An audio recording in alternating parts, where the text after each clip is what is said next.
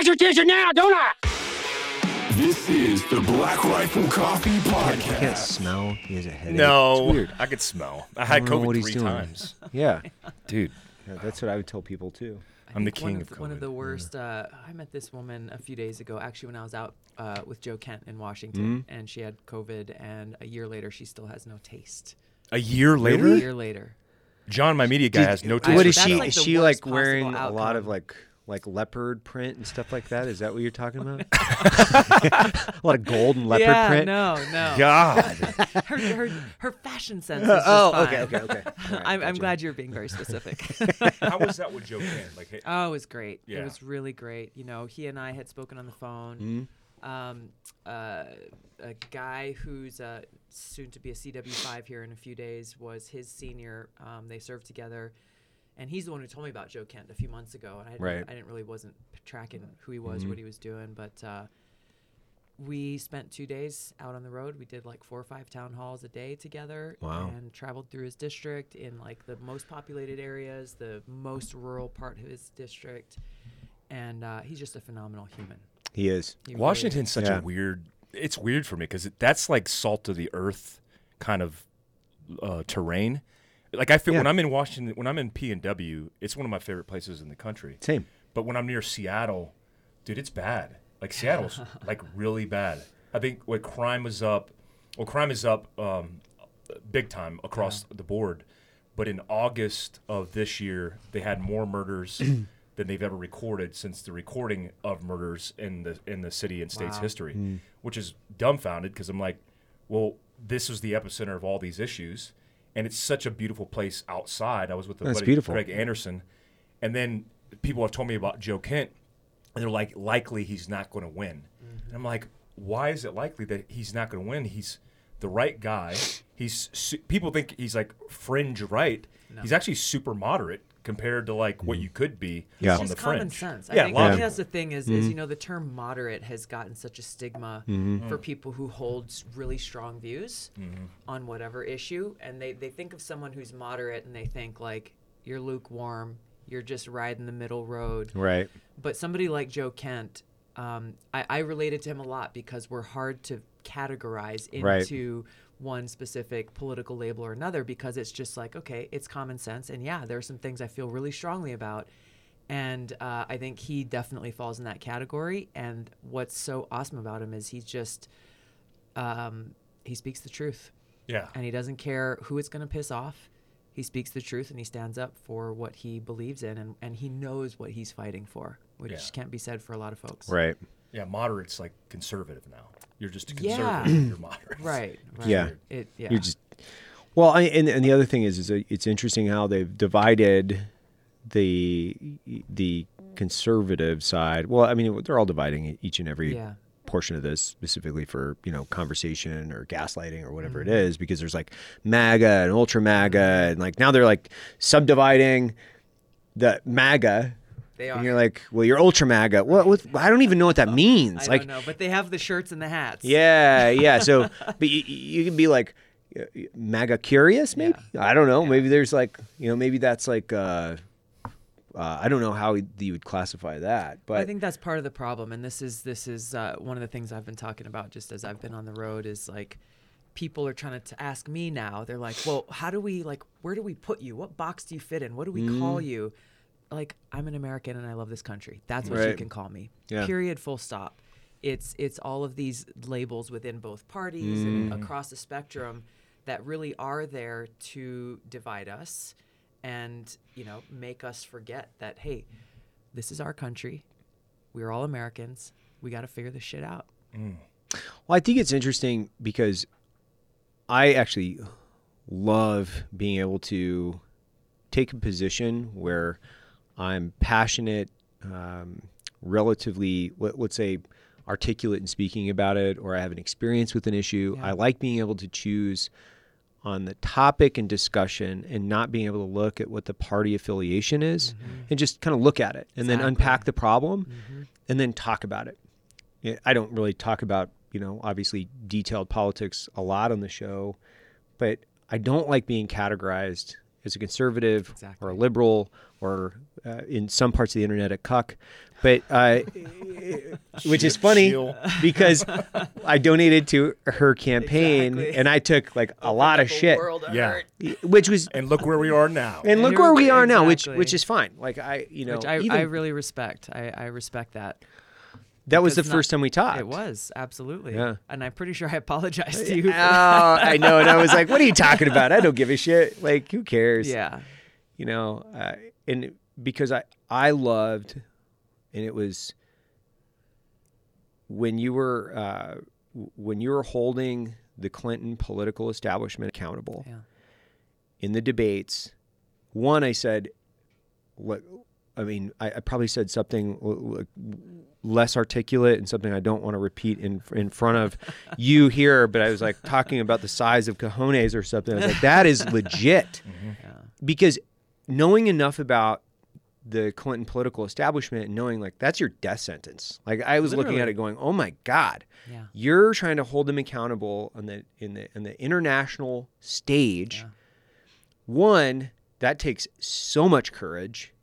Two, everybody knows it's true and they Yes. just don't say anything out of fear. So That's the right. courage is also directly elevated. And then three, how do I put another coin in that jukebox? Because I want to hear that tune again. I was like, this is so incredible. The amount of courage that it took to do that. I was just kind of blown away by it. And You say there was a death sentence, and I had members of Congress coming up to me, Democrats, Mm-hmm. who literally were saying, that was courageous and bye. 'Cause Yeah. you are done. Mhm. And some of them saying, like, you will never get off their shit list. Yep. And this was actually back when she was running for president, Mm-hmm. and I was holding her to account because nobody else was on her record saying, Right. everybody was saying like, oh, she's the most qualified person ever to run for president and all of this experience and all this stuff. Like, are you kidding me? Yeah. Are you kidding me? She wants to be the commander in chief Right. of our military. This is her biggest weakness for all of these very specific reasons that have to do with her record. Nobody was willing to say it. So once I stepped out and really spent those months leading up to that primary election, drawing attention to that, specifically because nobody else was, people were coming up and just saying like, she's going to win. She's going to be the president of the country. Your political career is absolutely done. Right. As a member of Congress, you will not be able to get a single penny for your district in Hawaii because that's how they operate. They don't forget, and there is a physical list. And this guy told me he supported Barack Obama over Hillary like early in 2008. Right. God, what was this? This was like 2000. I guess it was 2016. He said, I only just got back into acceptable graces with the Clinton machine that many years later. And it was like, I laughed at these things because it really just revealed so much about them, both the Clintons and also these people who are elected leaders in our country who really aren't at all. It's like, okay, well, I'm going to making fear-motivated decisions Right. rather than standing on principle or just speaking the truth. What was the turning point for you to kind of step outside of the party and communicate that, hey, you were walking away? Was there one specific moment? Was there a deliberate plan? Like, what's the incentive for you to actually do that? Because it seems like the more you do that, the more you're going to be analyzed and assessed and back into the wheels, the grinds of politics. Yeah. Why are you doing that, and why are you doing that now? It wasn't a there wasn't like a specific moment, day or time or thing. It has been I think kind of a slow build over time, especially over these last few years, seeing example after example of both the Biden administration, but also really the leaders of the Democrat Party. Mm-hmm. Things have been going in the wrong direction for a while. Yeah. I spent time as a vice chair of the DNC and as a member of Congress, like even running for president, standing on the debate stage and saying, hey, we got to fix the Democratic Party. I'm running to fix this party, Right. to keep us out of nuclear war, to bring us back to our roots of the party of JFK, the party of Dr. Martin Luther King, the party of the people. And I was excoriated for having the audacity to say, like, hey, the Democratic Party is broken. Right. fast forward through 2020 to where we are today, and ultimately it comes down to the leaders of the Democrat Party. They're against freedom in every way. And the party that I joined 20 years ago was once the big tent party that said, hey, you and I can have like really strong disagreements on any issue, really, with healthcare, immigration, whatever the case may be. But as long as we stand under this tent of like, hey, we are fighting for the people, we are the People's Party, then we're good. That is not the case anymore. They are very much the party of the elite. They are very much the party of having this arrogant, condescending attitude that unless you not only believe in, but go out on the street and hold a sign and scream at the top of your lungs in support of whatever their issue or narrative of the day is, then you're canceled, you're smeared, you are not welcome in their presence. And ultimately, it came down to the fundamental issues of freedom and the Constitution, and how, in almost every respect, they are doing everything they can to undermine those fundamental freedoms. And the Democrat Party has become the war party. Those are the two big things that ultimately drove me to make that decision and to walk away. I was getting asked all the time because I've been calling them out for a while. People are like, why are you still a Democrat? Yeah. Why are you still a Democrat? Right. And so it took. I could not have that letter next to my name anymore. And that's what it came down to. I saw a statistic that said 60% of the country identifies as independents now, based on the two-party system. But everybody would tell you, like, hey, to succeed in winning an election, you have to be affiliated with a party because you have to get their buy-in, whether it's lobby, whether it's funding, whatever it is, whatever mechanisms. You have to earn their support. But you're calling yourself an independent, right? You're not. You're not affiliating with right or specifically left. No. Interesting. Do you think you would ever? I think a lot of people tap answer on this, but I'm interested in it. Do you think you'd ever run for president again? I don't know. Is the honest answer. Obviously, I've been through it, and I've seen the reality of the kind of the dark underbelly of national politics, presidential politics. Have a very clear-eyed view of what it would take to run and actually win. I would do it if I felt that I could actually make a difference in, for example, the situation that we're facing right now with we're at the brink of nuclear war with scary. Russia. Yeah, It's super That's scary. the reality. And it is the existential threat it's the greatest existential threat we face. You hear these guys talking, oh, it's climate change, it's this, it's that. It's like we are staring down the barrel of a nuclear warhead right now, or over 6,000 of them, actually. Nobody's paying attention to it. They're not paying attention to it. Politicians are ignoring it. The media is ignoring it. And maybe even more dangerously, when they do talk about it, they talk about it as though it's just like, as though it is a war that can be won. And actually using those terms and saying, oh, well, if we just use tactical nukes or a little nuke here or a little nuke there, as though that's not going to spark off nuclear war. It will. And, everywhere I go when I talk about this, I point to President Reagan and President Kennedy. Two presidents from different political parties at different times who both understood the seriousness of this threat and who both exercise the kind of leadership that our country needs right now to walk us back from the brink. I pray that we will not get to a point of no return under this administration. We got 2 years left. It's why I'm out there helping good people get elected to Congress to try to get a check on the administration's power.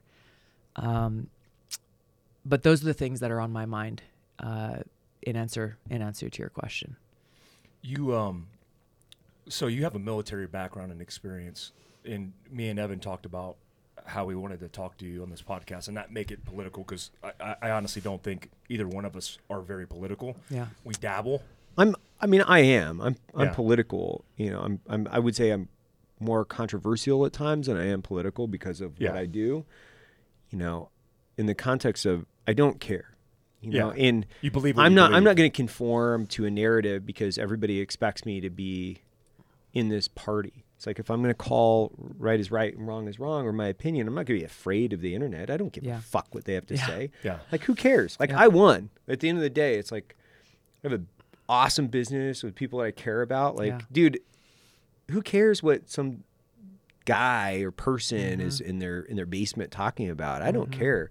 But I'm not going to limit my experiences in life or what I'm thinking about or my opinions based on what somebody else says. Yeah. Now, I can have interactions with people and have legitimate disagreements.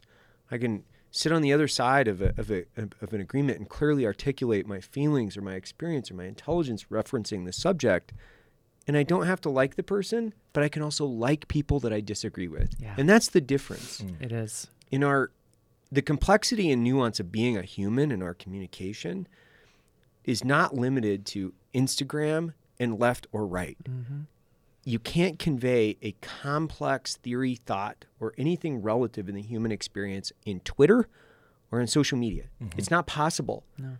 So I always look at it, I'm like, I'm more controversial, and I am political in the context of I have obviously my opinions in it, but it doesn't matter. Yeah. It's like I'm not going to, I can't say that or I can't say this. Can't like, be I don't seen with care. that person. Yeah, I can't be seen with that person. It's like courage is something I think every leader defines themselves with. If you don't have courage, you're not a leader. It doesn't matter. That is the primary component of leadership. It's courage. Yeah. So when I see courageous people, I don't care what their political affiliation is. It's like, that's legit. When you see it, you have to respect it. I do. I know that's at least my thought. No, I agree. Yeah, because I think I take from your experience and all the things that you learned in Congress and then coming out and stepping away, that you take things like a military leader. We've had this conversation before, but I get the sense that when you make decisions or you have deep dives and then you go against the party, for example, it's because you're assessing information and then making the decision based off that information. And a lot of people, so you can't be biased when you're trying to target Al-Qaeda and you're trying to navigate all these complex issues. So it seems like that's the take, and whether that's independent or that's just you being you, that's super important. What is your military experience? Like, I'm curious myself personally. I didn't even look this up because I wanted to know where you come from militarily, and then if that correlates to the experience that you're having now. I've always been an independent-minded person. Fourth of 5 kids, born in American Samoa, raised in Hawaii, 3 older brothers, and my parents raised us with a strong set of values that are centered around service and God. And basically they just said, look, to all of us, do whatever you want in your life. It's your life. We're not going to tell you have to go to college or you have to do this, or you have to get this degree or title or whatever. It's your life. Know that whatever you choose to do, if you dedicate that path in service, you'll be happy. And that's the definition of success in life. And so, even they let us make bad decisions and let us learn from them. Didn't try to control us in any way. And so just being raised with kind of that, hey, think this problem through yourself, weigh the pros and the cons, come to your own conclusion. And they may not agree with it, but it's, again, help, working through that. So just being raised in that kind of environment, I think really set that foundation of just being an independent thinker, going through and assessing every, whether it's a policy or a life decision for that matter, really looking at it carefully before taking a step in a certain direction. And that was only further. So I was serving in the State House. I was elected in 2002. I was 21, very passionate about protecting the environment, which was kind of the thing that drove me to get involved in politics. Never once thought, okay, well, I'm going to be a politician now for the rest of my life at all. It was at that moment, there was an opportunity, there was an open seat. And, I was like helping out with these I'd formed an environmental nonprofit. We successfully stopped a landfill from being built over one of our 3 major water aquifers on the island. And the reason why it was getting kind of rubber stamped through the process because the landfill guy was a big donor for the state Senate president. And so it was just like, hey, let's backdoor this thing through. And we stopped it. And for me as a young person, that was a really impactful moment to see like, oh, wow. So we, the people, are actually pretty powerful when we exercise our voice and go out and just say, no, corrupt politician, we're not going to let you contaminate and poison our water source. And so that's where when I ran for office, that was the driving factor there. Were you in college at the time? Because you're 21. I had gone to community college first, and I was actually studying like TV and film production. Behind the camera and learning all of that is kind of what I was interested in, wanted to do. Taking a break, I'd helped my mom run for Board of Education, and then at that point I was trying to decide, okay, am I going to go back to school? And then this thing came up, and I was like, well, I can go talk about it in a classroom, or I can go do it. And knowing like whether I win or lose the race, I will do my best, and it'll be a win-win outcome no matter what. And it was a 5-way open primary. Every one of us running for the first time, and I won the primary election. Knocked on thousands of doors, and then waved signs during rush hour traffic. Spent the least amount of money of any campaign in the entire state, because I had none. Right. Yeah. And had to learn how to, went to Ross and like got adult clothes and not surf shorts and slippers and Ross dress for less. Absolutely, man. $10 pants. Actually had to wear shoes, which is a thing in Hawaii. Yeah. So I was getting into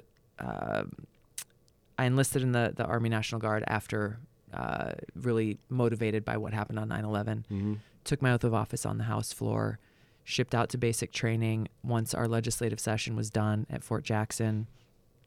I told the recruiter, I was like, I got this limited amount of time that I can be gone before I got to come back to the legislative session.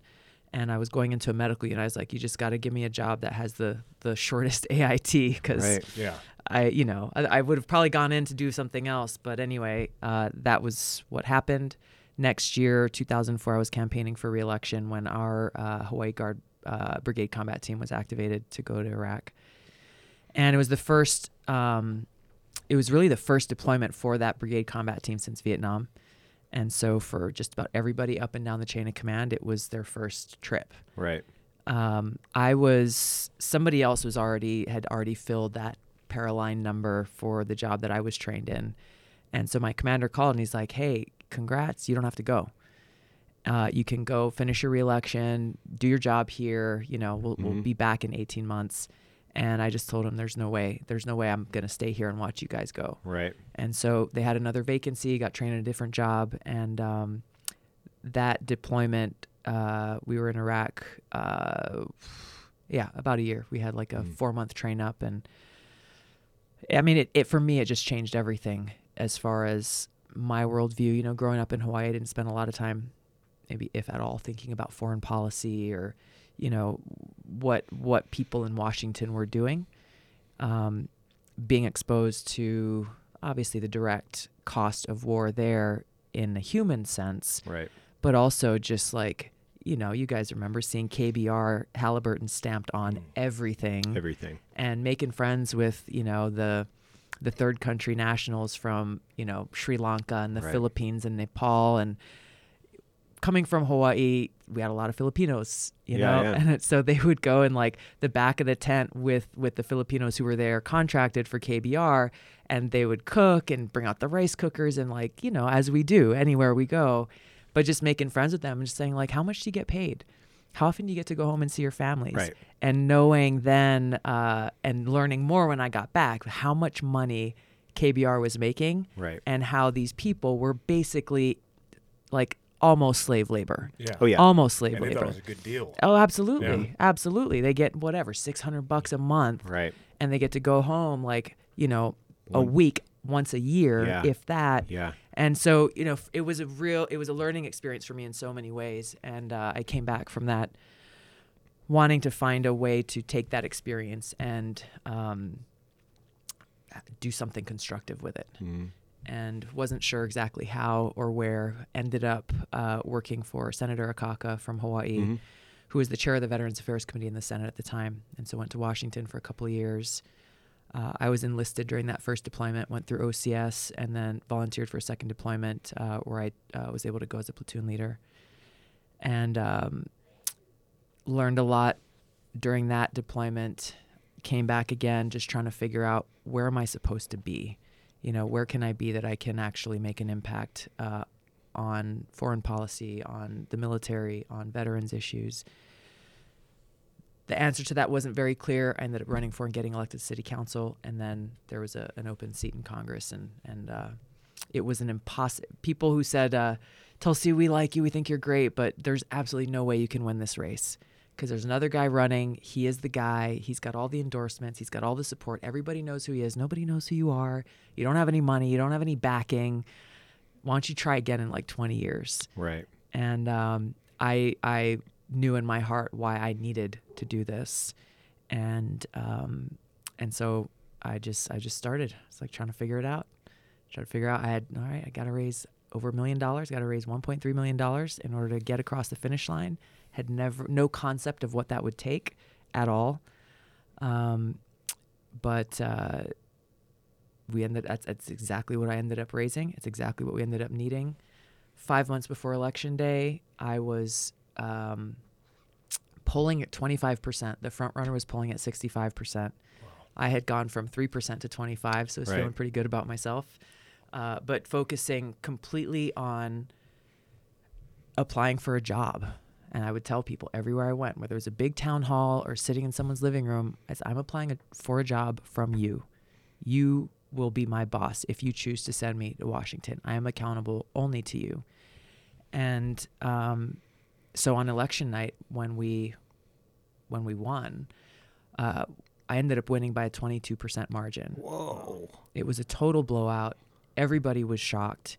The guy who was the front runner, he had, months before the election, he was interviewing his future staffers already, completely taking me for granted, completely taking for granted the reality, which is, hey, it's people, it's the voters who actually get to make this decision, not all the chambers of commerce and the unions and all of these fancy politician type people whose support he had. He forgot the most important thing. And I didn't. And I never, ever forgot that. It's interesting looking back on and hearing your story as far as like it's the underdog. Yeah. Do you still every time feel like you're just the perpetual underdog and that people are taking you for granted and wow, you're going to open their eyes? I've never looked at it that way in the sense, I mean, it has been the case, right? But I have never, I guess the approach and the mindset that I've had is, I've certainly chosen the path less traveled every time. Mm-hmm. But knowing, having my priorities straight and not like, the Democratic Party's never backed me, whether at the state level or the national level for anything. And cool. Great. And so it kind of just goes back to standing with my own feet firmly on the ground, standing, not bending the knee. Right. And being very clear-eyed about, why I'm doing this and who I'm doing it for. And so that by like de facto has made me kind of the underdog and kind of the outlier. But I honestly, I wouldn't have had it any other way.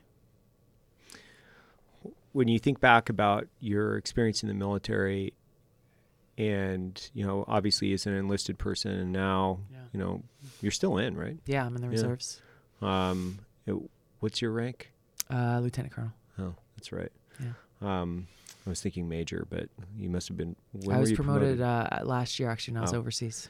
On the 4th of July, it was pretty cool. No. That's awesome. I'm sorry I didn't congratulate you then, but I'm congratulating you now. And how impactful has your military experience been in the way that you lead and the way that you look at leadership today? Yeah, it has shaped. It has shaped who I am in so many ways, and it has absolutely shaped the kind of leader I strive to be every day. Being a platoon leader was the best job that I had.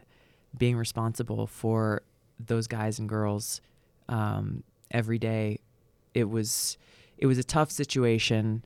It was a pretty toxic leadership environment outside our platoon. It's a long story we can save for another time, but all of that is to say, my real learning began there. Even OCS is a great leadership school. That's what I took away from that. Whenever kids ask me, should I go through ROTC or whatever, obviously I'm biased. Like, OCS is a very intense leadership school that gives you kind of just the basic ABCs of how to think and the responsibility that you carry. How to analyze a problem set and figure out, what are the possible courses of action, making sure you have a clear, achievable objective, making sure you've got a way out, being able to define success and victory, kind of these very basic things. And I've taken that with me and applied it directly to my service in Congress. And it has been so interesting over the years how, I was on the Armed Services Committee and the Foreign Affairs Committee for almost the entire time I was in Congress. And so, we'd get like people from, we'd get the Secretary of Defense, we'd get the Secretary of State, we'd get, the 4 stars coming through. And so often, and I know you guys know this, but so often when I would ask these very simple questions, like, why aren't we going after, like, our objective in Syria, for example, is to go after Al-Qaeda, right? Mm-hmm. Go after ISIS. And so why aren't we doing it? And I remember the answer I got back from Secretary Mattis was, well, Congresswoman, it's complicated. Like, okay. Right. But it was period. It wasn't, well, it's complicated and here's this and that and this and that. Right. My line of questioning at that point in time, just as an example, was, it was the backdrop of why I introduced the Stop Arming Terrorists Act, which you'd think, why in the world would we need to do that? Well, they were arming al-Nusra, a.k.a. Al-Qaeda, in Syria because they were the most lethal fighting force effective to go after the regime, which was really the objective all along, that they refused to say out loud, even though it was very obvious that was the case. So all of that is to say, my military experience and background, both at a personal level but also at a professional level, allowed me to be able to ask the kinds of questions that a lot of members of Congress don't even know to ask. Right. And so they're susceptible to the kind of filibustering and wordplay that we hear from both high-level civilians and uniformed people from the Pentagon who come in with obviously their own objectives, withholding the information that they don't want Congress to know about, and tap dancing around very direct questions that they should be answering because they are. I mean, Congress's job is oversight, but they can't oversee things that they don't know. Right. And if you don't know the questions to ask, then you'll never know because they won't volunteer that information. Well, I think that was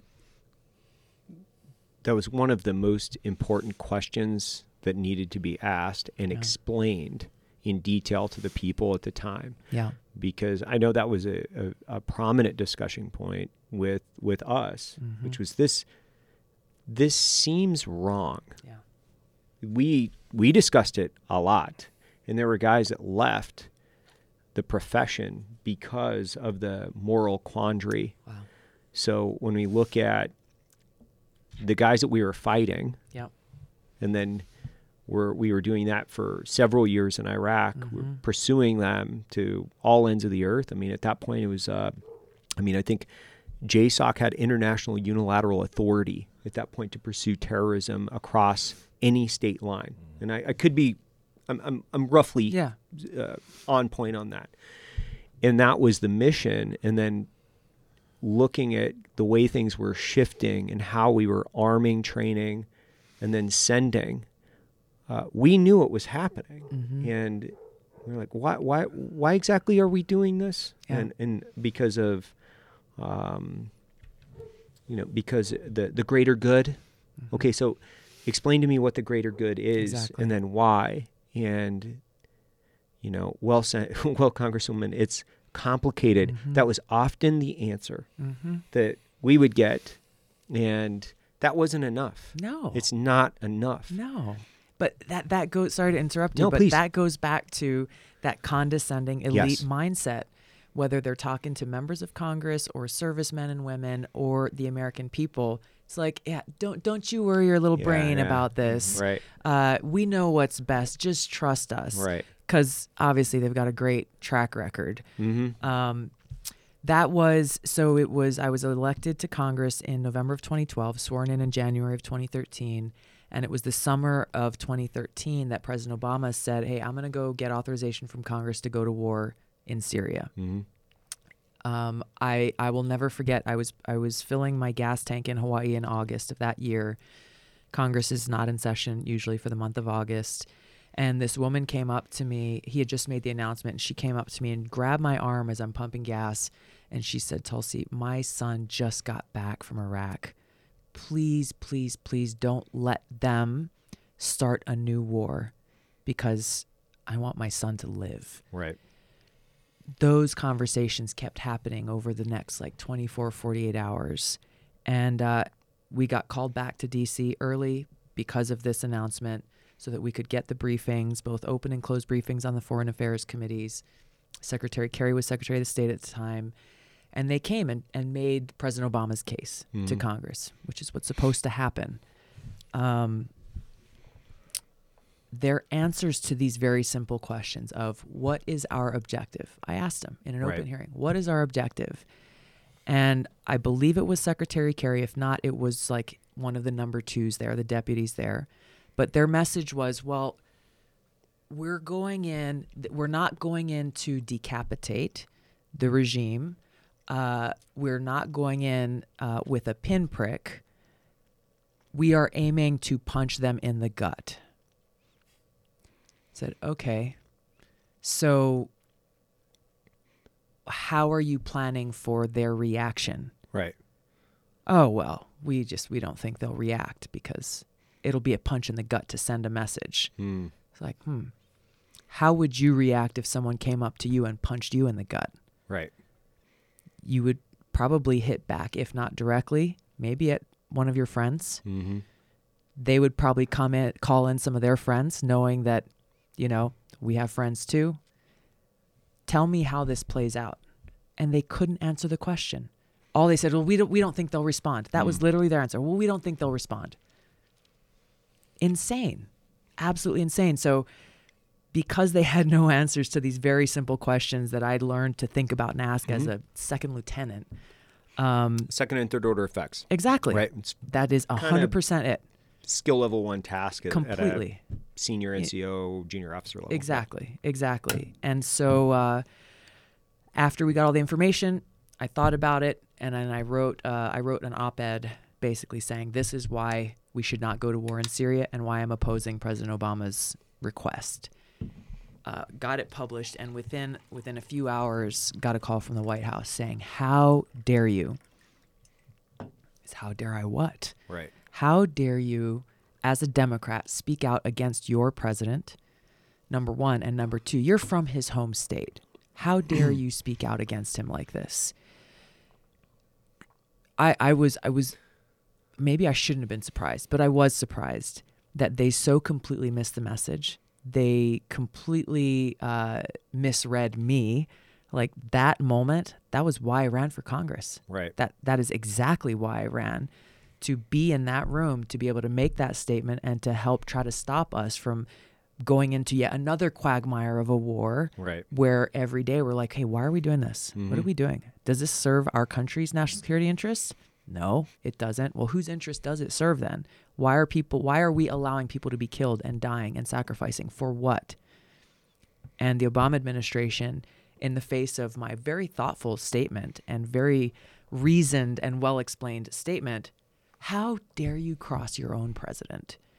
And that to me said it all. And also that was the beginning of them realizing like, oh, so she's not just going to be one of these like go along, get along people who's just like, okay, well, if the boss says so, then, we're going to rubber stamp this. And there are a lot of other examples of that,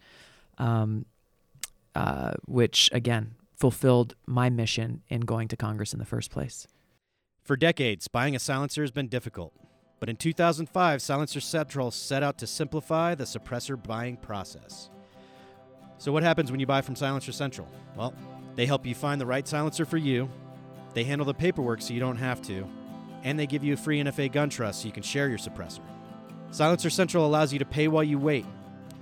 They make sure your purchase is carefully prepped, packaged, and protected until the moment you're approved. Once approved, they deliver it straight to your door. So whether you're planning your next hunt or putting together a range day, you'll enjoy every shot you take with Silencer Central, straight to your front door. When you think about the last several years and kind of going against the party line, going against the boss, you understand the professional toll, obviously, at times. Yeah. And then also there's got to be individual and psychological effects too. So how big of a challenge is that for you? I would say day to day, week to week, month to month. Mm-hmm. Like, what's the battle and the debate going on internally for me? Yeah. What's that look like? What's it sound like?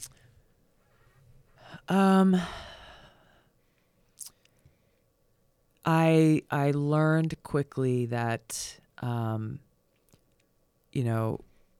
I learned quickly that the things that were most important to me in my being there in Washington and in Congress were not the norm.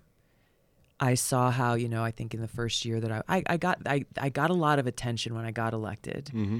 I think really because of my bio more than anything else. And it was unexpected, and it was not something I sought out. But as, like Vogue magazine called my office and talked to my press secretary, like, oh, we want to do a whole feature on your boss. Mm-hmm. And she came in, I'm like, what? Vogue magazine? Like, this is crazy. Like, this doesn't sound like anything I want to have anything to do with. Right. Like, I don't want them to come in and try to dress me up and be somebody or something that I'm not. And anyway, so I had a lot of requirements. I did end up doing it because this is a platform to be able to talk to a lot of people that I wouldn't be able to reach otherwise. And so they came and they took a picture of me out with my surfboard in Hawaii, which is like, cool. Like, that's who I am. Yeah. But what I realized as I was going through this, and I was just kind of like, okay, taking it one day at a time. How do I maximize this opportunity?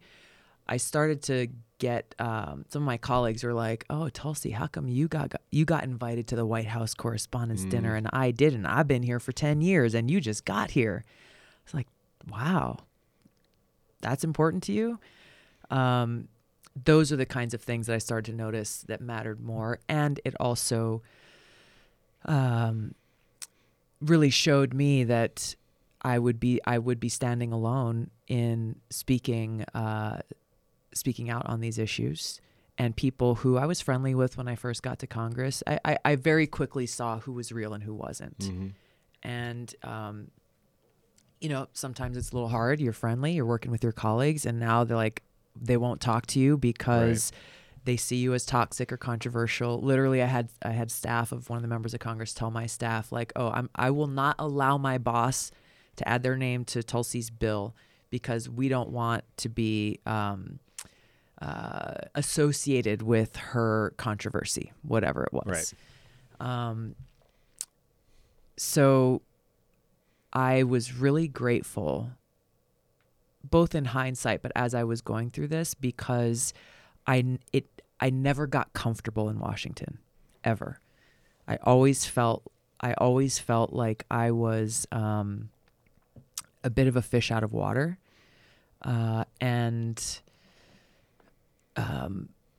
which was good because I didn't want to be comfortable in that place. Mm-hmm. I didn't want to start feeling like, okay, well, this is my home. This is my norm. These are my people, because that's what's wrong with Washington.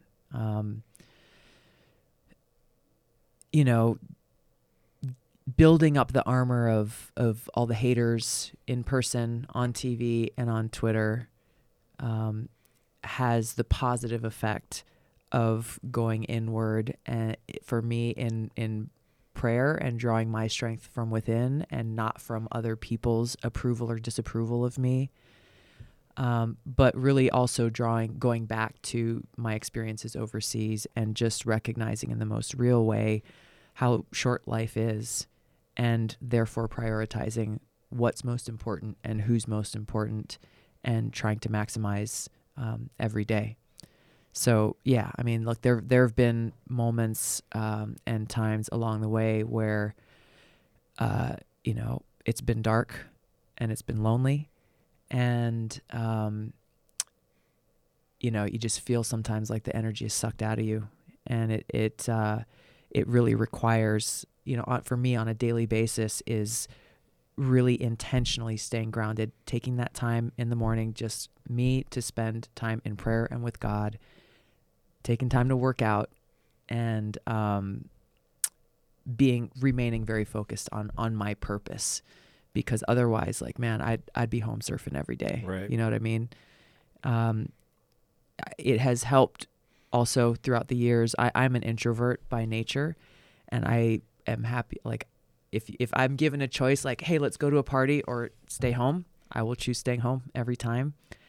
And I think that's also helped, because every, whether it's going on TV or going out and giving a speech or whatever, it requires work and focus, and it's not my comfort place, I guess, which therefore means, like, I can't be complacent in those situations and that environment, which again I think is a good thing.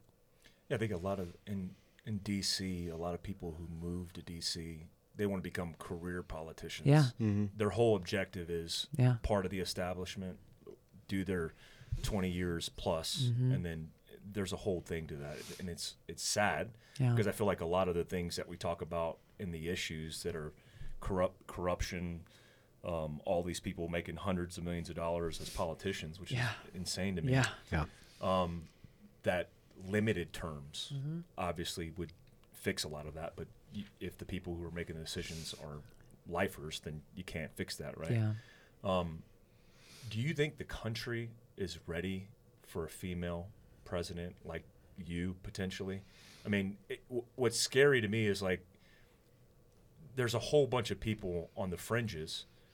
The saving grace is, I think the majority of the country, call them moderate, call them just in the middle, kind of figuring things out, seem like, oh man, like, this person makes sense. And I feel like maybe in 2-3 years, when it comes time for the next election cycle, when people are exhausted, they might go, all right, now it's time for somebody who's just balanced, because this is insane. And I feel like we're on the tipping point of that, which could be the next election cycle, if we've had enough, which I think we've already had enough. And I can't think of anybody else who's going to be able to step up. There's not one person that comes to mind, male or female, that has the leadership background, the experience you do in government, and is anti-corruption and establishment, who's telling the truth. So it's weird, because it's like, you're it, and who else is it going to be? And I got to imagine a lot of this that drives you even to come here to help out Mike Lee, to go with Joe Kent. That feels like a responsibility. Like, it absolutely obviously is a purpose and responsibility. Do you think we'll ever get to a point where it's like, it's going to have to be you? Who else is it going to be? I don't know who else is going to be.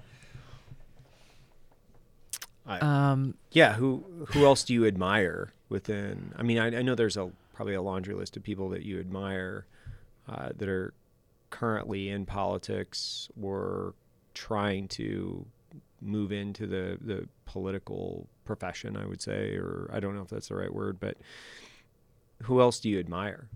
There's not a laundry list. Right. There isn't. Okay. Well, Really short. I was list. wrong. No. There are some great people who are running for office right now, like Joe Kent, Yep. who I'm really proud to support. Mhm. It was really easy going and, doing town halls with him and saying great things about him because they're true. Right.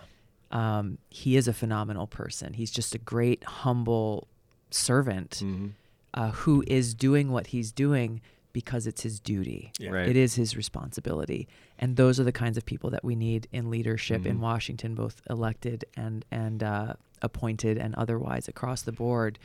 People who are, it is those unwilling leaders who we need, not the attention-seeking, power-grabbing, corrupt people who, and that's why it's not a laundry list. There are a handful of people that I became really good friends with, some of whom are still in Congress, in the House or the Senate.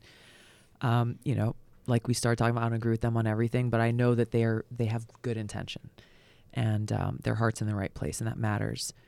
But there's nobody I can sit here and tell you today I have confidence in to lead our country. Yeah. I can't think of one. And I agree that I hope, here's what I hope. I agree that people, by and large, across the board are sick and tired of the same old politics that we have, the same old game that we hear every freaking election cycle. Yep. Politicians coming through saying the same old thing, empty promises. They go back and do whatever they want and aren't really held accountable.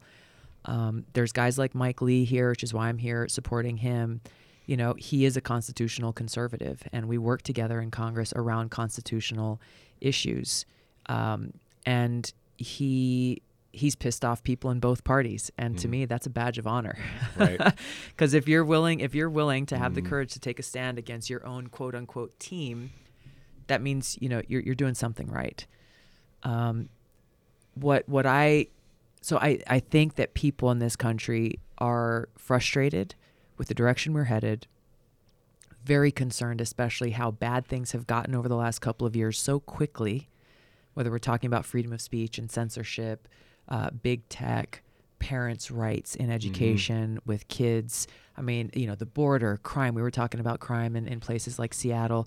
There's so many of these things, inflation, rising gas, like literally across the Right. board in almost every sector, things are bad and getting worse. What I hope is that in this election and as we go forward, and this is my message everywhere I go, is, those first three words, the Declaration, are we the people. There's a reason why they chose those first three words, we the people. It's not those other guys or I'm too busy, somebody else is going to come in and fix everything. If we're frustrated and angry with the direction things are going, it's up to us. If we want change, it's up to us. If we want new leaders, it's up to us, because they're not going to fix themselves. Corrupt Right. politicians are not going to self-identify and be like, yeah, those millions of dollars that I've made from insider trading, we'll just give that to charity and we'll pass a law to make it stop. Right. It's not going to happen. And this is both parties, there are problems in both parties, problems with leaders in both parties. What I don't know is if people are willing to do what it takes to bring about the kind of change. I hope that we've gotten to a point where things are getting so bad that we will collectively stand up as Americans to bring about the kind of really, really deep change that's needed. But we'll see. I think this election, the next few weeks, will be very telling. One of the things I've thought about over the years is that, more so now because of the 900 plus employees that we have, is that we okay? yeah, of course, is we have President's Day off. We've got all these different holidays that we have off, and it's kind of an expectation of an employer to give people the day off. Right. Some of the most important days that we have as a country are when we go vote. That's right. Because it defines our country and the meaning. It's the fiber of our existence here. How is it that we don't have these national holidays where it's either an expectation, an implied task, or a specified task? to tell people they have the day off, Yeah. to go vote, Yeah. to go, this is your day to celebrate being an American and go Exactly. cast your vote. I can't help but think there's a reason why. Yeah. They don't want you to. Yeah. They don't want you to. There's no other explanation There's for it. no other expectation. Or Because there's no they other reason. just, so it was the latest federal holiday was Juneteenth Day. Yeah. Right? Yeah. That's the latest one that was passed. Mhm. There have been others before that. Well, it's like National Balloon Day or Yeah. whatever they pass. Yeah. It's like ridiculous. Yeah. And you're like, But actual federal holidays, Federal rather than holidays. just saying like, oh, as an employer, you have to give people 4 hours to go and Mhm. vote. I think that's like that is the current law. mhm. But They have to be national holidays. they do. I agree. I've supported legislation in Congress that would do that Right. because it's for all the reasons that you just said. It is, and so yeah. I mean, you're asking why? Like, I literally don't have any other explanation other than people in power benefit when it's harder for people to vote, Right. and that's where I support. Hey, we should have extended voting hours. Mhm. We should be. I mean, frankly, we should be paying people to go and man these polling stations. I think it varies maybe state by state, but like in Hawaii, they depend on volunteers. Yes. And if they don't have enough volunteers, then they're not opening all of the polling stations, which means it's harder for people to go out on election day and cast their votes. There are election integrity changes that need to be made. For example, making sure that we have a paper record of every vote that's cast so it can be audited. This was legislation I worked on and tried to get through in Congress. So for all the people who are, again, on both sides, it always depends on whose side wins or loses, but they're like, oh, this, questioning the results of the election. Do something about it. Right. Make sure that, hey, if you're using an electronic system, there has to be a voter verified paper record of that so that when the questions come up, it can be audited. And ultimately, we will have more faith and trust that our voices and votes are being counted as they were cast. So there are very basic common sense things, practical things that need to be done to increase people's confidence in our democracy and in our elections. But for all the rhetoric that we hear, they're not doing anything. They're not doing anything about it, which is a problem. It's a big problem. I think there's a lot of hot air that's just kind of like being thrown around. This insider trading one too is one of those things. Oh, it is. Where obviously Pelosi's Family been most in the members. news, but there have been people on both sides who have benefited to the millions of dollars, whether through their own personal trading or the trading of their spouse on issues that are directly related to their committee work or information they got from somebody else. And this was legislation I worked on year after year. Refusal to do anything. Even now, finally, Nancy Pelosi, as the speaker, says, "Okay, we'll take up legislation," but they still haven't. Well, there's not an incentive there, right? And the people need to push the point. Yeah. And if the people push the point, then obviously there would be a greater incentive than outside interest and individual interests. Yep. But I like to ask this question because I curiosity more than anything. Profiles in courage, I think it's well used. But when you think of the people that have inspired you throughout the years, whether it's through their action that you've seen or something that you've read, kind of who's inspired you, who's led you, who's really kind of defined some of your leadership characteristics? It's a great question. In politics, Senator Akaka, who I worked for, is the person who stands out the most to me. He was in the dorms at Kamehameha schools in Hawaii as a young, I don't know how old he was, but he was living in the dorms there at school when they stood on the hillside and the attack on Pearl Harbor happened. Wow. He went on to go into the military. I believe he was an engineer, served during World War II, came home, became a school teacher for, a few decades before he ran for office and was elected to the House of Representatives, the seat that I would later hold, and then eventually the U.S. Senate. I was talking to Newt Gingrich the other day. He had me on his podcast. Wow. I know. Newt Wow. Gingrich. Yeah. And I was talking about Senator Akaka, and because he was kind of like, tell me about your experience, Right. that sort of thing. And Newt Gingrich, who was, he's probably been one of the most reviled people by Democrats. Like, Oh, yeah. Newt Gingrich changed everything, and his whole contract with America America, and yeah. everything, right? It was wonderful. Democrats love to hate him. Yeah. He sat there, he's like, Tulsi, I remember working with Danny. And Danny was always the most kind, most respectful person. Newt Gingrich had nothing but glowing words for him. And he said he was one of the most effective senators at that time because he treated people with respect. And because Newt Gingrich, Speaker of the House, knew that Danny Akaka was a guy that he could go and talk to, a man of integrity, and whether they ended up agreeing on something or disagreeing, that he was somebody that you could have a real conversation with and figure it out. What can we do together? And that was such an incredible. Everything that Newt Gingrich said was what I experienced working for him. Where even he was the chair of the Veterans Affairs Committee at the time. I was glad to be there because as a member of the Guard coming home, going through the transition process of being deployed, coming home, going off of active duty, and now as Guard and Reservist being eligible for certain veterans benefits and so on, but not having the support of the active duty, being on active duty, essentially, of being on base and having access to all those things. So anyway, I was able to tell him kind of the gap and the difference between the briefings that they were getting in the committee by the high muckety mucks in the VA and the DOD, like, oh, we're providing all these great services. I was like, yeah. Here's what that actually looks like. And you're living it. Right. They shoved us all in a tent.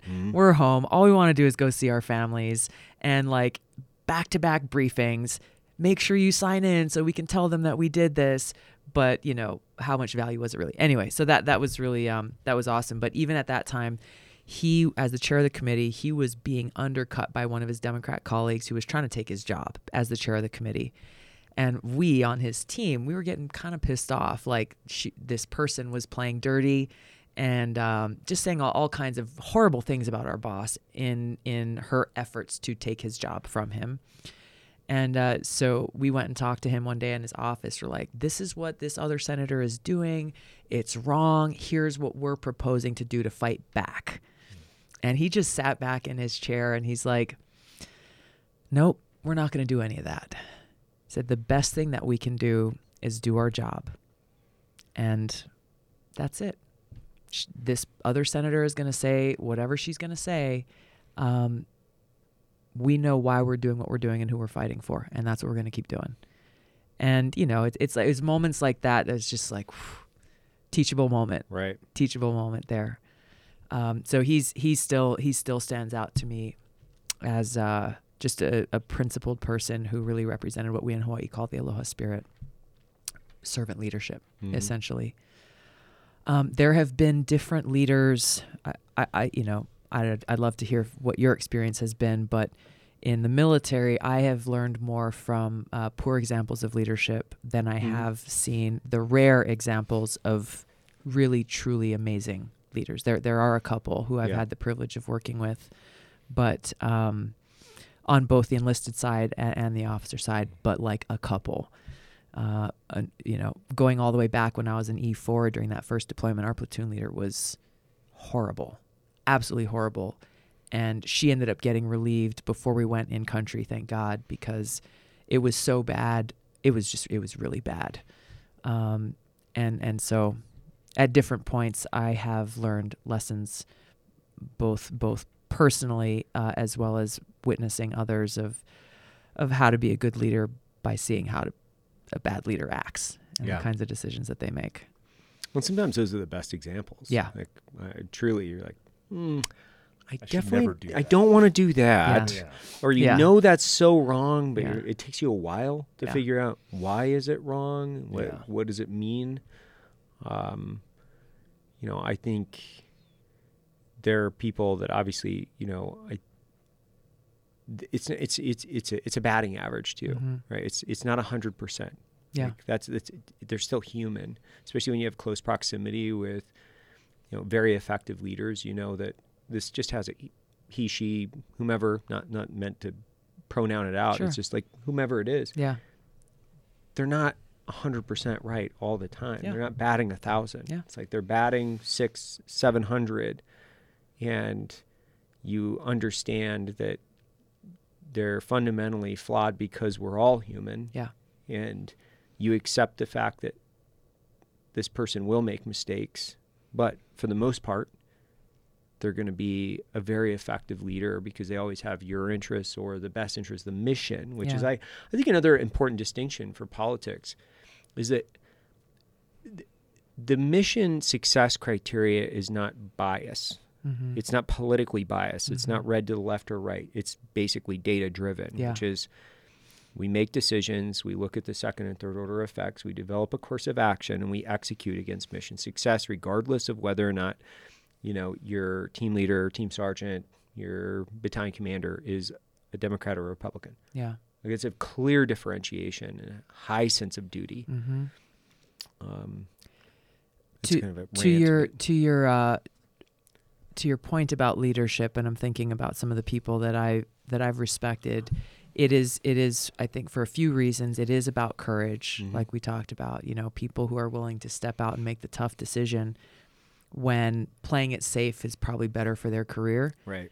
But they're taking that position and actually leading with courage, especially in a combat environment.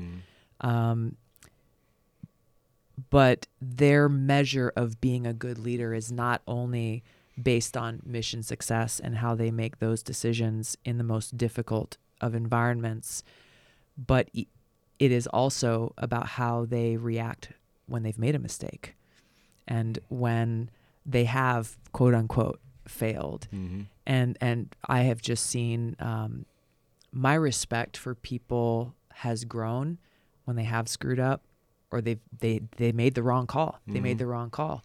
And rather than like, oh, but here's why, you know, justify, cover my ass, like all this other shit, like, yeah, I was wrong. That was the wrong call. Here's what we're going to do to fix this. And here's what we're going to do to make sure we don't make this same mistake again. Just taking ownership of it and not trying to deflect, you know, whether it's an officer saying, oh, well, you know, it's my NCO's fault, or whether it's like a platoon sergeant saying like, you know, no, this is me. Even if it wasn't. And they're saying, I'm going to take the arrows for my guys because it's my job as a leader. And so it's those kinds of things that have made more of an impression on me than somebody who may have a stellar record on paper, because that to me shows character. And similarly, the same attributes apply in politics. I imagine the same, you know, in business as well. Earning the respect of earning the respect of my soldiers and them taking ownership of me because I took ownership of them. Right. Was the best. I mean, that's the best thing that I think a leader could hope for. It's weird because there's no prerequisite, right, for somebody to run for politics with a background in leadership. Yeah. And leadership is experience based, but it's also there's formal training like OCS, Ranger School. Yep. You can go through these blocks of leadership. Well, It's it hard. starts, really it give you starts in tools. PLDC. It starts Yeah. like, you know, taking accountability, you know, Yeah. know yourself, know your capabilities, you know, identifying your weaknesses, self-development, all those things. exactly. Like you start so early, just pounding it in, you know, duty. I will not quit my post until properly relieved. Like duty, just Yeah. this sense of duty. Yeah. Most people don't get that type of training to understand what courage, sacrifice, duty. They understand those from the dictionary and what they mean articulated through words. They don't understand what it means through action. And you have to feel those things. You have to have Yes. them reinforced and activated through your DNA to truly actually understand what it means. Yeah. Period. Yeah, there's no school for that. Did you get a sense that a lot of the people that you were serving with in Congress had no idea how to lead, and they were just elected in that position? Because Yes. I get a broad sense that Americans are just so disinterested in the politics. Yeah. I mean, one of the reasons why we end up in the situations either locally or federally is because citizens just like, it's so ugly. I don't want to be involved. And like I just got my ballot in the mail And I had talked to you a little bit. You were coming into town to back Mike Lee. And I was like, this Mike Lee guy. And I saw him on the ballot. Yeah. So I started doing research. Good. And I was like, he's actually a good candidate, and that's the right guy. Yeah. So I voted for Mike Lee. So when most people get their ballots, because they got everything else in the world going on, especially with the economic issues that we're facing, all the drama going on in the world and people's individual lives, they get the ballot and they're just like, whatever. Whatever. Who cares? Yeah. And so they're disinterested. So, back to the point of the question, did you get a sense that you were like surrounded by incompetence of people who didn't understand how to lead in the first place, likely not being able to lead themselves, Yes. let alone people? Yes. Followers. Yeah. Right. Followers. Yeah. And therefore looking to quote unquote leadership, the people who held the titles, to provide them with the direction of where to go and how to vote and what to do, rather than doing the work themselves and recognizing that sense of duty and responsibility that they have, not to Nancy Pelosi or whoever the Speaker of the House may Right. be, Their but to their constituents. constituents. Yeah. And therefore then having the courage, when you got to take a tough vote, to come home and stand before them and say, you might be angry at me for this vote, but here's why I did it. Here's the pros and cons that I weighed, that drove me to make this decision that I felt was in the best interest of you and our country. It is really disheartening to see how many people who hold these positions of great power and leadership, who are the kind of people who, check the weather vane and see which way the wind is blowing and react. And that's one of the main problems with so much of these decisions that are made, is they're reactionary rather than actually assessing the problem and saying, how do we deal with this underlying issue that's driving all of these problematic symptoms? Throwing Band-Aids on the symptoms and saying, oh, cool, we did something, and reacting to the headline, then actually doing the tough work and being like, all right, how do we actually fix this so we don't have to keep coming back? This immigration, for example, is a big one that's like, this has been in every election cycle and in so many headlines for as long as I can remember. You ask people, what do we do about this? So many of them just like, oh, well, this little thing and that little thing and that little thing. Like, the system is really broken. The borders are obviously, that is a huge issue. There are other components of this that are driving people surging towards our borders. There's a foreign policy component to this. There's obviously, Department of Homeland Security component to this. There's so many different levels of this. We could actually solve these problems if people stopped only paying attention to them when they popped up in the headlines. But that's where, sorry, to your point, Mike, about people getting their ballots, because people are getting their ballots across the country right now. I think that politics often seems so far away. Washington, I don't even pay attention to what goes on in Washington. Yep. But as we've seen in states like Virginia, they had their governor's election last year where Democrat Terry McAuliffe was supposed to win. He had a 10-point lead over the Republican candidate. And then he says, "Oh, parents, you don't have a right. You don't get a say in your kid's education." Yeah. A lot of parents paid attention then. Say what?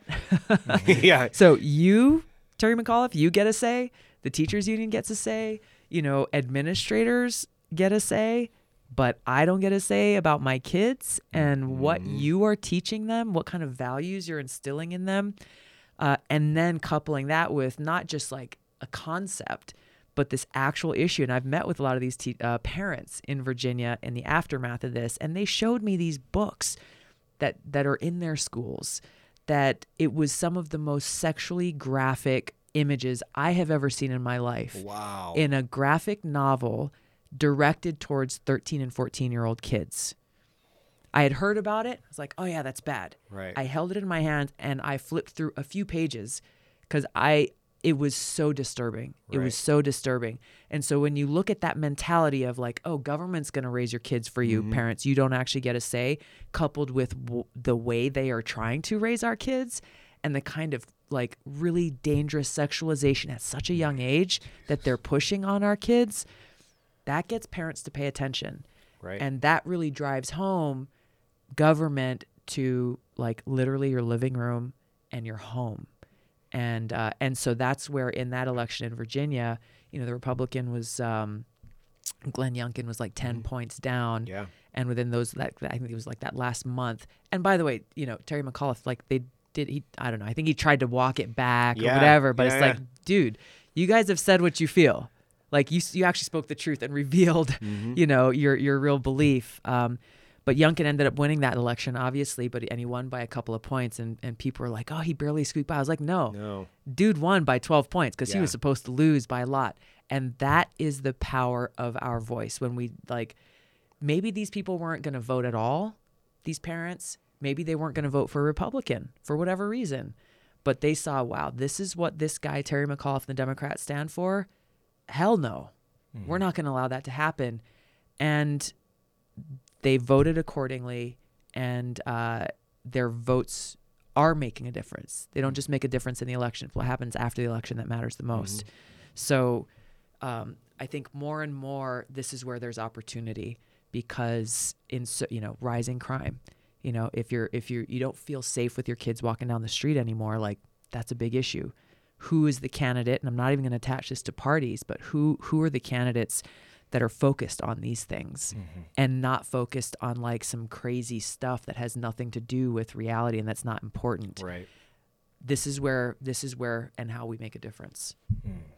Yeah, that's good advice for, I mean, people just need to get involved. Yeah. I think we've been so not involved for so long, which is one of the reasons we've gotten here, because we've haphazardly, whether not voting or voting for the wrong people, have gotten to this place. Yeah. Now it's time to be conscious and active and go, oh, maybe I should kind of look in my backyard and see who I'm voting for. And it is like, it's not just Congress, like it's the city councils. Right. Yeah. It's the boards of education. You know, it's your mayor and sheriff. Yep, exactly. Yeah. Because they're, you know, the choices before us aren't just different flavors of the same ice cream. Right. Like we're talking about vastly different viewpoints and priorities. Huge extremes. And so, vote your values. Your vote matters. It's a free country. This is what it's all about. You know, we've had candidates who are dodging debates. Like, well, if they don't want to talk to you during a debate, they probably already are showing their hand that they are not accountable to you. Might be a sign. Yeah, exactly. Yeah. We need more of that. I don't understand that system. Is like the best debate would be a podcast. Totally. Right. Curate a podcast and have two people from different debating sides. for hours. Just throwing topics. Just conversing. Just throwing exactly. topics in the middle of the table and saying, hey, what do you think about unpack this Yeah, for me. Exactly. There's no time limit on this. We're going to be here. We might be here for 6 hours, but at least people will see. You could do that, and you could do it really well, and just be like, it could be called like challenge accepted or something, where it's just like the arena. Like, how incredible would that be? Because now you get to hear it. You get to hear the debate. Yeah, it's just like everybody asking Joe, you know, we want these two candidates. I saw this meme the other day, which I laughed out loud because it was so funny. It was like Joe, and then it was Biden, Trump, Alex Jones, somebody else. He's like the most interesting podcast in the world, or whatever. You know, it's so funny. There's a few pieces of dynamite in there. Yeah, like just throwing dynamite in there. See what happens. Well, thank you so much for your courage, your you. leadership. Thank you so much for coming out and being on the show. We Thanks for really having appreciate you. me. I've been looking forward to doing this, and it's great to finally be here and hang out with you guys a little bit. No, it's been like a year we've been trying to do this. So, thank you. Yeah, it's so awesome. I was just going to say that's one of the big reasons I respect you, is because you're willing to get an interface in long-form conversations and have people dig down, because there's no secrets. It's like you are who you are, and I respect that. And I hope there's an opportunity for you to serve in some capacity, because leadership is needed and you're needed. I appreciate that. It's it was those, you know, in a 2-hour-long presidential debate, on average, I got about 7 minutes to talk. The political theater and just the lack of conversation, the lack of interest in discussing real issues.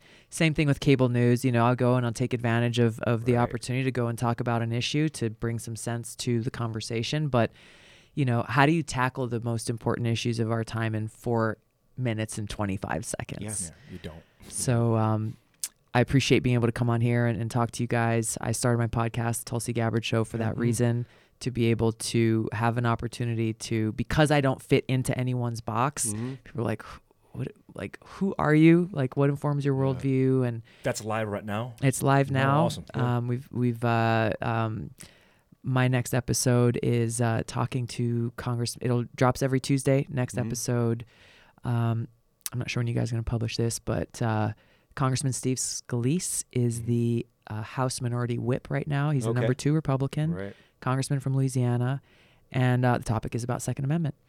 And he's the guy, when he was in the state legislature in Louisiana during Hurricane Katrina, who sued the government for literally going house to house and taking people's guns away, saying this is not constitutional. And so we had and by the way, he was also the guy who was shot and almost killed by a gunman who went to the baseball practice That's right. in D.C. Yeah. He was in a coma for days. Wow. And he lost the equivalent of blood from 3 entire humans. Whoa. Incredible story. He's got a book. We talk a lot about that, but we take on the issue of the Second Amendment and what does it mean and why is it relevant? And for me personally, how my own experience growing up in a state like Hawaii, where very restrictive gun laws, to say the least, and being able to, my experience there, my experience in the military, and then in Congress, and what we've seen, especially over the last few years, it has really drilled home for me what every word of the Second Amendment actually means, both in our right to defend ourselves and our loved ones. The Supreme Court ruling on New York's case had a big impact in opening my eyes, but also really how our founders intended the Second Amendment to be our check on the abuse of power by a tyrannical government. And when you look at a lot of the policies, and I've been very outspoken, criticized and censored a bit on social media for talking about how those in power right now are revealing their authoritarian-leaning instincts, and in taking away our right to free speech, in saying directly, like, we're going to form our own version of the Ministry of Truth and decide what you're allowed to see and hear. And there are unfortunately a lot of different examples of that. But my conversation with Steve, it was great. And I hope it is an opportunity for people I know personally in my life who haven't been exposed to views other than their own, to think about things, and to assess the importance of the Constitution, what the Second Amendment means, and its relevance to us in our society at this moment. Awesome. I'll go listen to it. Yeah, I love it. Where do you find it? We're Spotify? on everywhere. Okay. Yeah. Great. Tulsi Gabbard Show. It'll be dropping on Tuesday. Awesome. Perfect. Cool. Thanks, Tulsi. Thank you. Good to see you guys. Are you ready to get caffeinated? Well, be on the lookout for Black Rifle Coffee's massive Veterans Day sale. Use code VETERAN for 20% off site-wide at blackriflecoffee.com. It's the perfect time to stop and grab some winter merch and America's best coffee that warms the freedom-loving soul. So roll on over to blackrifle.com on Veterans Day, and the sale ends on November 13th.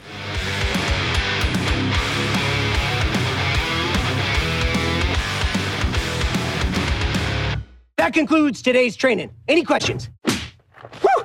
Drum titties, boy!